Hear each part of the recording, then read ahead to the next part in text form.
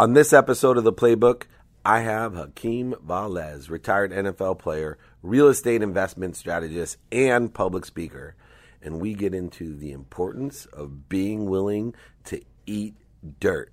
Also, he has one of the most terrifying stories I've ever heard. Join us for all of this and more on The Playbook.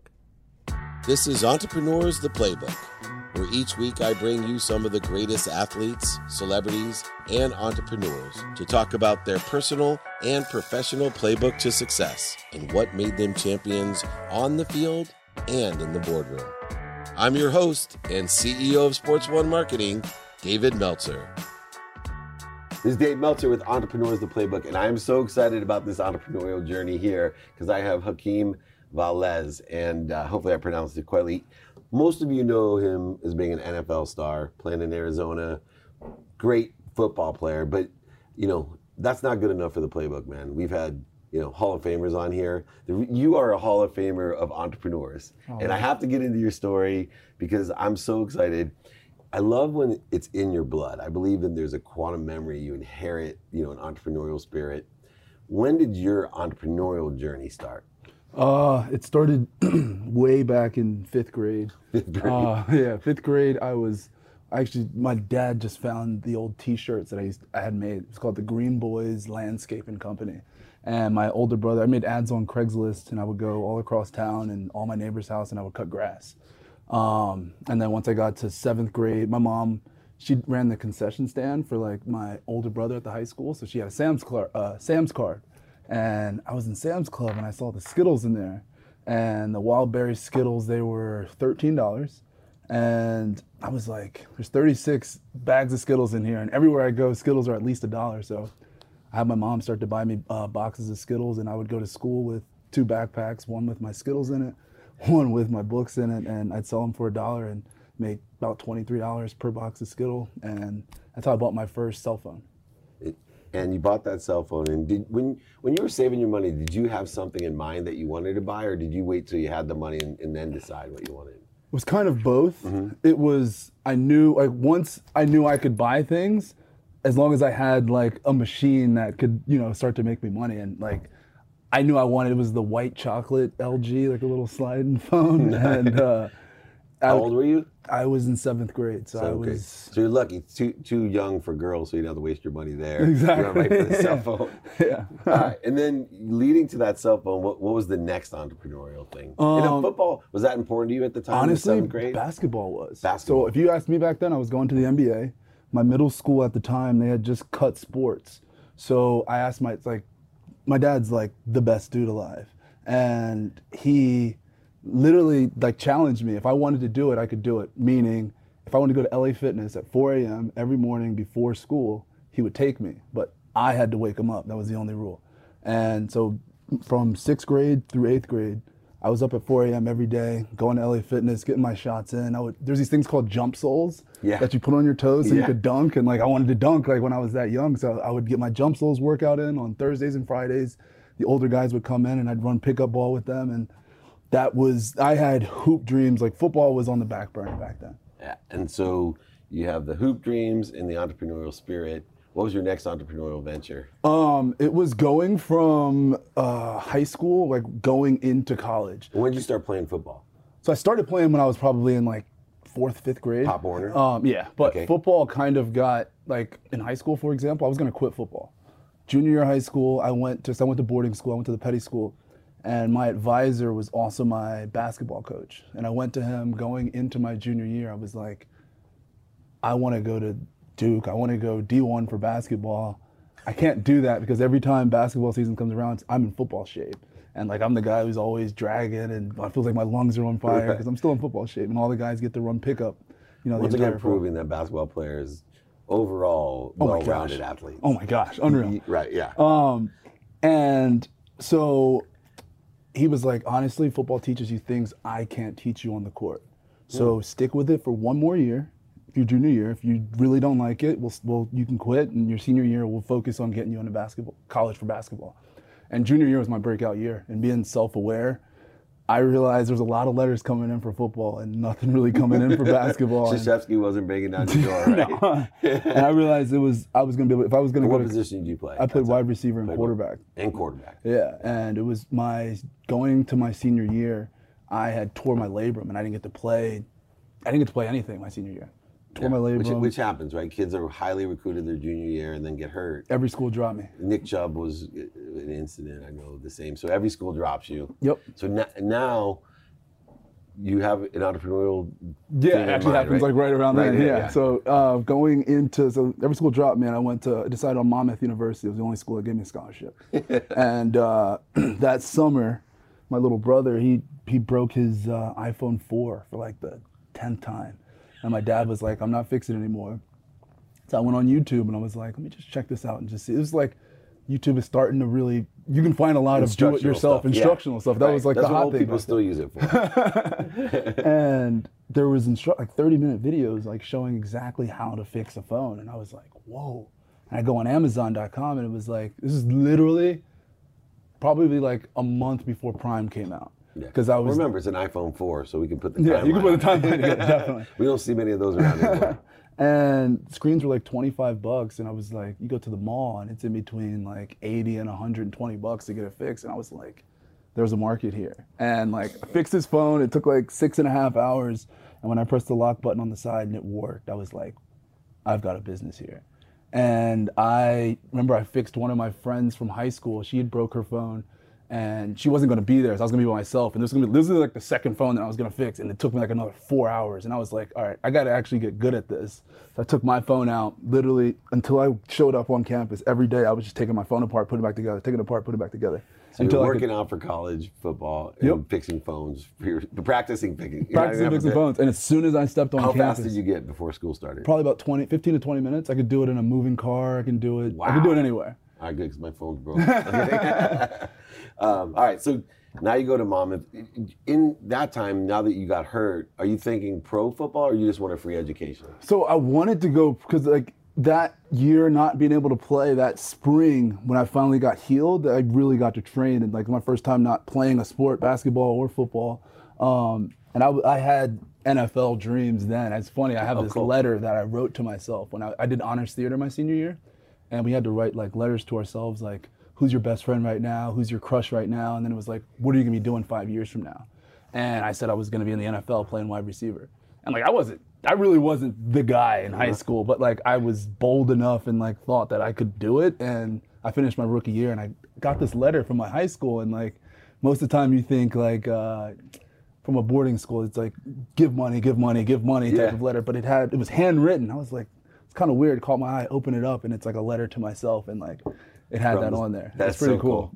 So you get to school though, and you think you're going to be a pro football player. You're working hard, but you actually start the iPhone business. Yeah, and it was. How'd that go? It was awesome. I fixed 3, 4, 5 phones a day. It was all word of mouth and Twitter, and a little bit of Craigslist. And then as I was fixing them, I realized that I had all these, I didn't throw out any of the cracked screens. And I realized there was this recycle company in Alabama that would take my cracked screens, give me $5 per cracked screen. And I was like, whoa, how many people actually know about this? So I went to every iPhone repair shop, probably like 30 miles from my school. And I literally negotiated with them to sell me their cracked screens for $2.50. And I was literally in my dorm room, boxing up like thousands of cracked screens and shipping them out to Alabama and making $5 per screen. And how much money do you think you made in total? A lot. What did you do with your money? Most of it was, I was just self-sufficient. Like I never asked my parents for $1. Like, and they knew you were selling phones. Oh, selling phones. They knew at the same time. So my degree was business with a concentration in real estate. The girl I was dating at the time, her dad had just started a house flipping business. He took me under his wing. We flipped about 10 houses in North Jersey from like my freshman year to my junior year, and then we broke up. Did you ask him to help you? It was kind of he knew that was my major, and I'm like, I want to get into this. He was just getting started, and he was just like excited to have someone young. I did everything for him. Repeat that, because this is where I think most young entrepreneurs, college students fall down, is that there's so many people out there have these great dreams, technology, real estate, all types of different areas, and they get this opportunity that someone is a mentor, and they're just afraid to say anything. When meanwhile, this guy is like so excited that someone's actually Absolutely. interested in what you're doing, and they think you're smart. Because guys my age, all they hear all day from their teenage kids is that we know nothing. And then here's a teenage kid going, I want to do exactly what you want to do, and can you teach me? I think you're a genius. Absolutely. Right? And so I just want to reiterate that no matter what age you are, I believe you should always find someone It's so real. that does it, which is part of the reason our relationship, right? I have a lot of experience, and I see what you're doing as we get into it even further in real 100%. estate. So you're playing at Monmouth, and I guess instantly you're a superhero there? No. So, and actually to go back, I wanted to double please. down on what you just said. You also got to be willing to eat dirt. Because like I wasn't doing the shovel shit.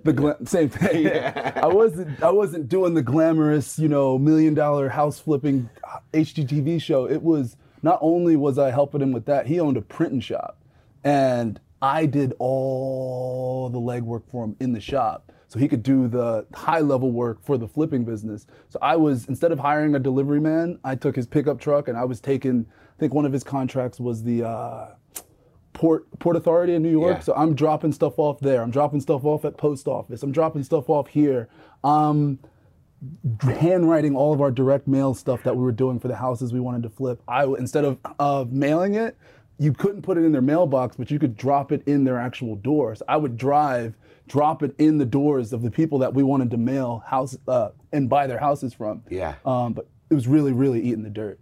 But going back to being the man at Monmouth, I was far from it. I rode the bench for 3 years. Was that frustrating? Because you, first of all, are at a school that is probably smaller than you should have went to, and then you rode the bench for 3 years while you're, exploring this entrepreneurial. You're a good student. You're really motivated.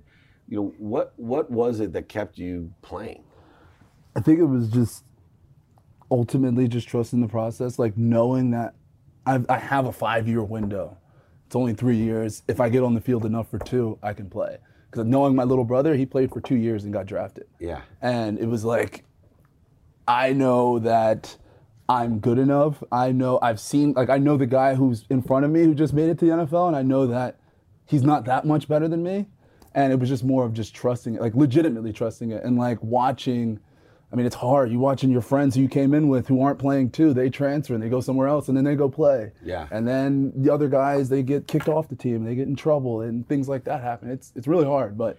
It's so interesting because my business partner, Warren Moon, I always ask him, like, what must have been like for 6 years to be in Canada and sit there like you were on the bench, but they're going, I'm better than these guys down and winning great. I mean, you're showing, like, you're sitting on the bench, you don't get a chance to show anyone. He's actually showing people how good he is. So it's just remarkable, that self-determination and belief that you're not listening. I say you're not voting for what other people think. You're not putting faith in what other people say. That's real. Right? That's real. And I think it's really important because I think your success comes from thinking outside the box, putting faith in yourself, and not just putting faith, but putting the work in. Did you continue to work as if you were going to be in the NFL even though you were on the bench? Oh my gosh. I mean, catching thousands of balls during my free time.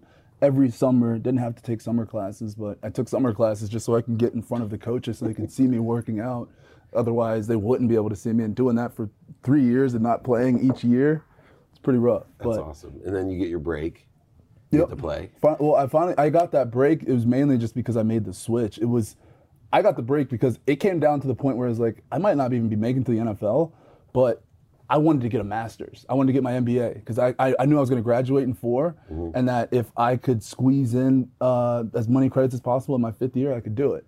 And I made the switch from wide receiver to tight end so I could get my MBA, because I realized we had a tight end who got a concussion, and I was like, I think I can be able to get on the field because I'm fast enough and I'll eat enough food to get there. I mean, I was a lot. I put on about 30 to 40 pounds in a month. Yeah. I was eating 5 slices of pizza with every meal. I'd eat hard-boiled midnight. Hard-boiled eggs with cottage cheese, like every meal. It was disgusting, but I put on the weight. And first game, I got my first catch. Second game, got my first touchdown. And like third game and on, I started.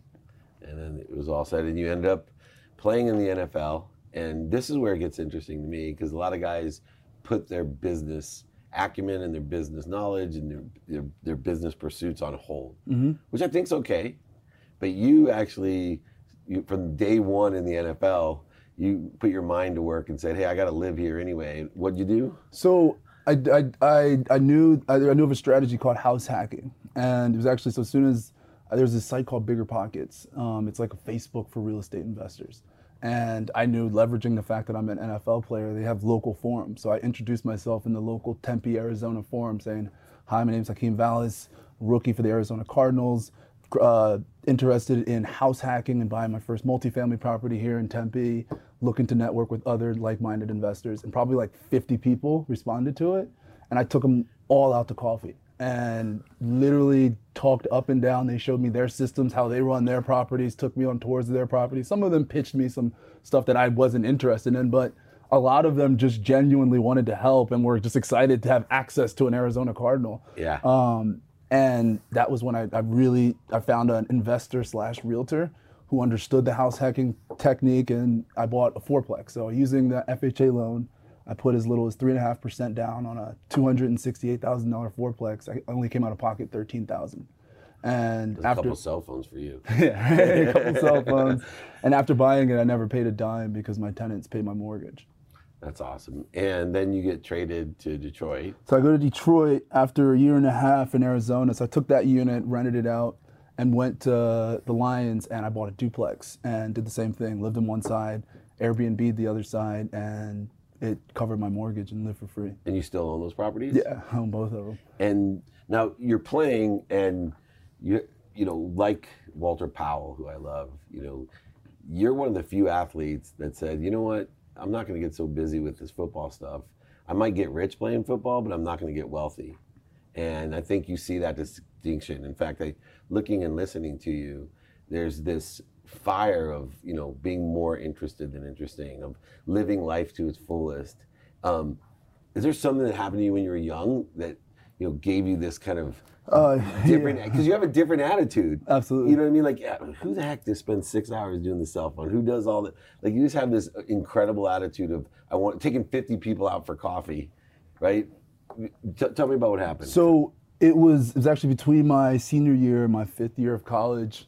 Me, my mom, my dad, my grandma, we went on a missionary trip to Haiti.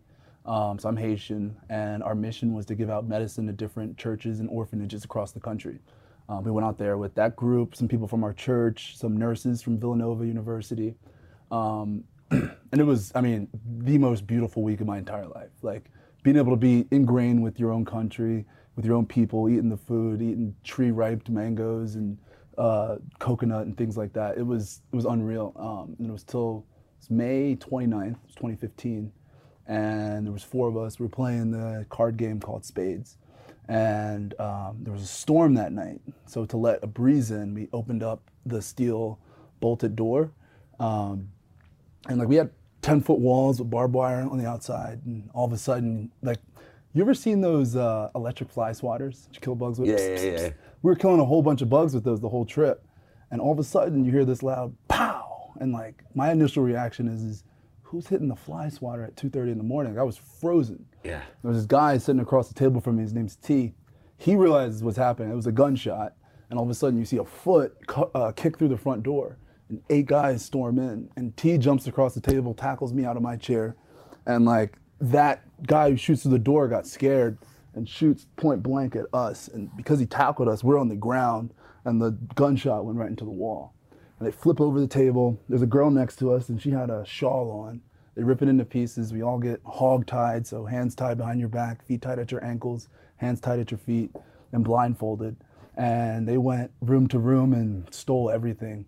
They punched one lady in the face, attempted to rape another lady, and failed. There was a pastor who was staying with us, and if you didn't know where his bedroom was, you'd have never looked there. So he was hiding under his bed, and he calls the police, like, send help, we're under attack. And the cops go, like, where are you guys located at? Nope, we don't come that area. Click, and just hang up on him. And so then he calls the next door neighbor. He says, go outside with your gun and just empty the clip out in the air. So all of a sudden outside, so from my perspective, I don't speak Creole. I don't know that conversation's happening. And outside you just hear like all these gunshots going off. And I'm thinking, like, the country's under attack, like there's a war going on. I have no idea what's happening, and I'm blindfolded. And after those shots, we thought the bandits had scurried off, but on our compound had our house, and then it had a small medical clinic, and they were in the medical clinic stealing all of our medical supplies and things like that. And at that moment, so my dad, who's 20 years ex-military, state, 5 years military, 20 years state police, unties himself, starts to crawl out to see if anybody got hit by any of those gunshots, closes the steel door, locks it, starts to untie me. And all of a sudden you hear, dome, dome, dome. They're banging on the door again about 40 seconds later. And we're like all trying to be quiet because we're dead bolted in now, so they can't get in. And then they start shooting out the windows. So, pss, pss, pss, and like we're just sitting ducks. So my dad's like, okay, okay, okay. Opens the door back up. They rough him up, tie him back up, throw him on top of me, go through the house again. And probably about an hour or so later, you finally hear sirens going off in the distance. The bandits, they scurry off.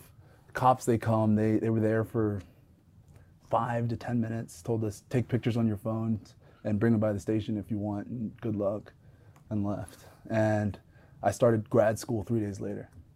And from these awful experiences, we learned valuable lessons.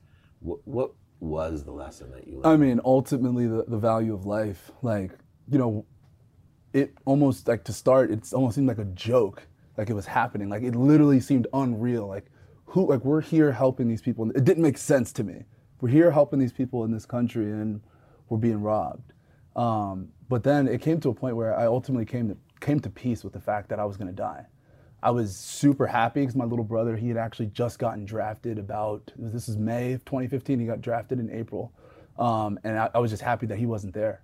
And he was already out in Oakland doing his rookie mini camp and all that stuff. And he was gonna be able to live on his dreams. And literally me, my mom, my dad, my grandma, we were all gonna die. And I mean, saw my life flash in front of my eyes. Like, it was pure peace. And then it was, you know, getting out of that, you truly, truly, one, understand the value of life, and two, I can frame that moment against anything. Meaning nothing is as worse as being tied up, covered in your own piss in a third world country and knowing you're about to die. Like, I never ran a marathon in my life. I could run one tomorrow because I know I wouldn't stop, because all I gotta do is just think about, you're not dead, just keep running. And like, right. That's how I got to the NFL. That's how I've gotten to where I'm at this point in my life. Last question.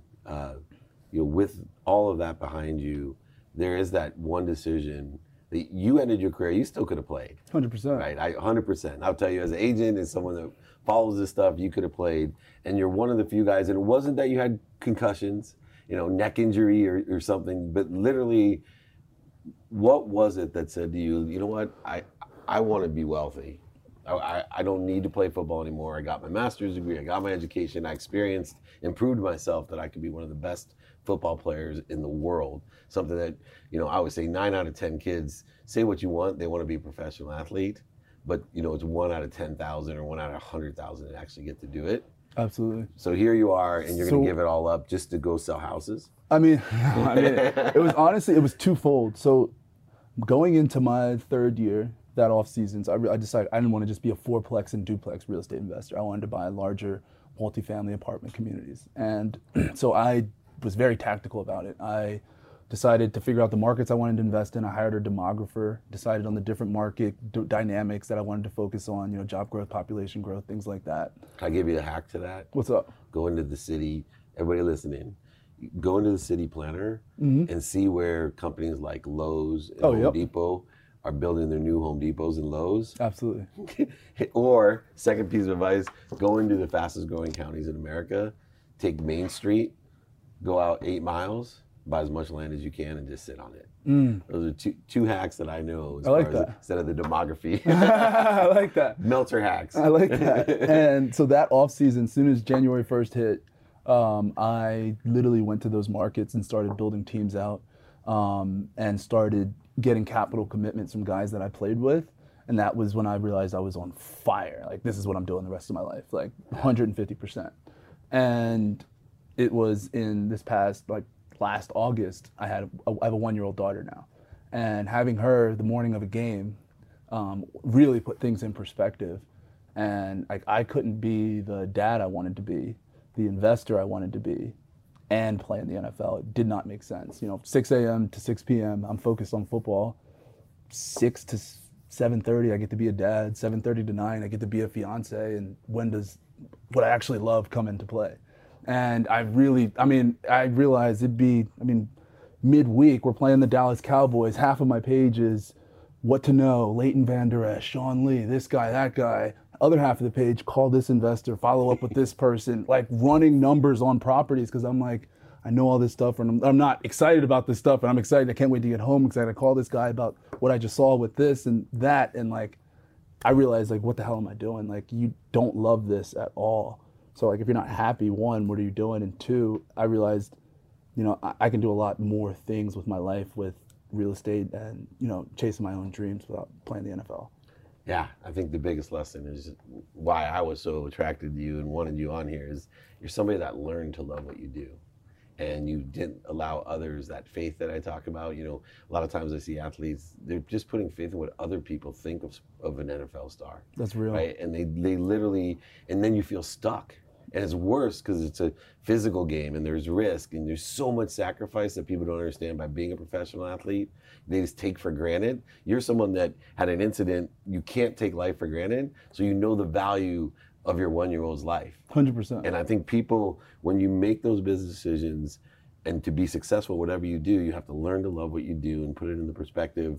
But you also have a quantitative brain that, you know, you understand the dollar. You know, from the 5 years old, you were looking for margin. You know, and there's no better thing in the world than real estate to look for margin, because all our laws are based off of real estate. It's to protect the landholder.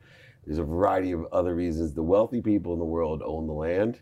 And I know you're going to be one of those people. So I appreciate you coming on and teaching some unbelievable lessons here on the Playbook. Absolutely. Thank you so much for having me. Thanks, Hakeem Valles. This is Dave Meltzer, one of the best editions of Entrepreneurs, the Playbook. Well, I hope you enjoyed this week's episode of The Playbook as much as me. On a personal note, I just wanted to thank everyone for making The Playbook such a success.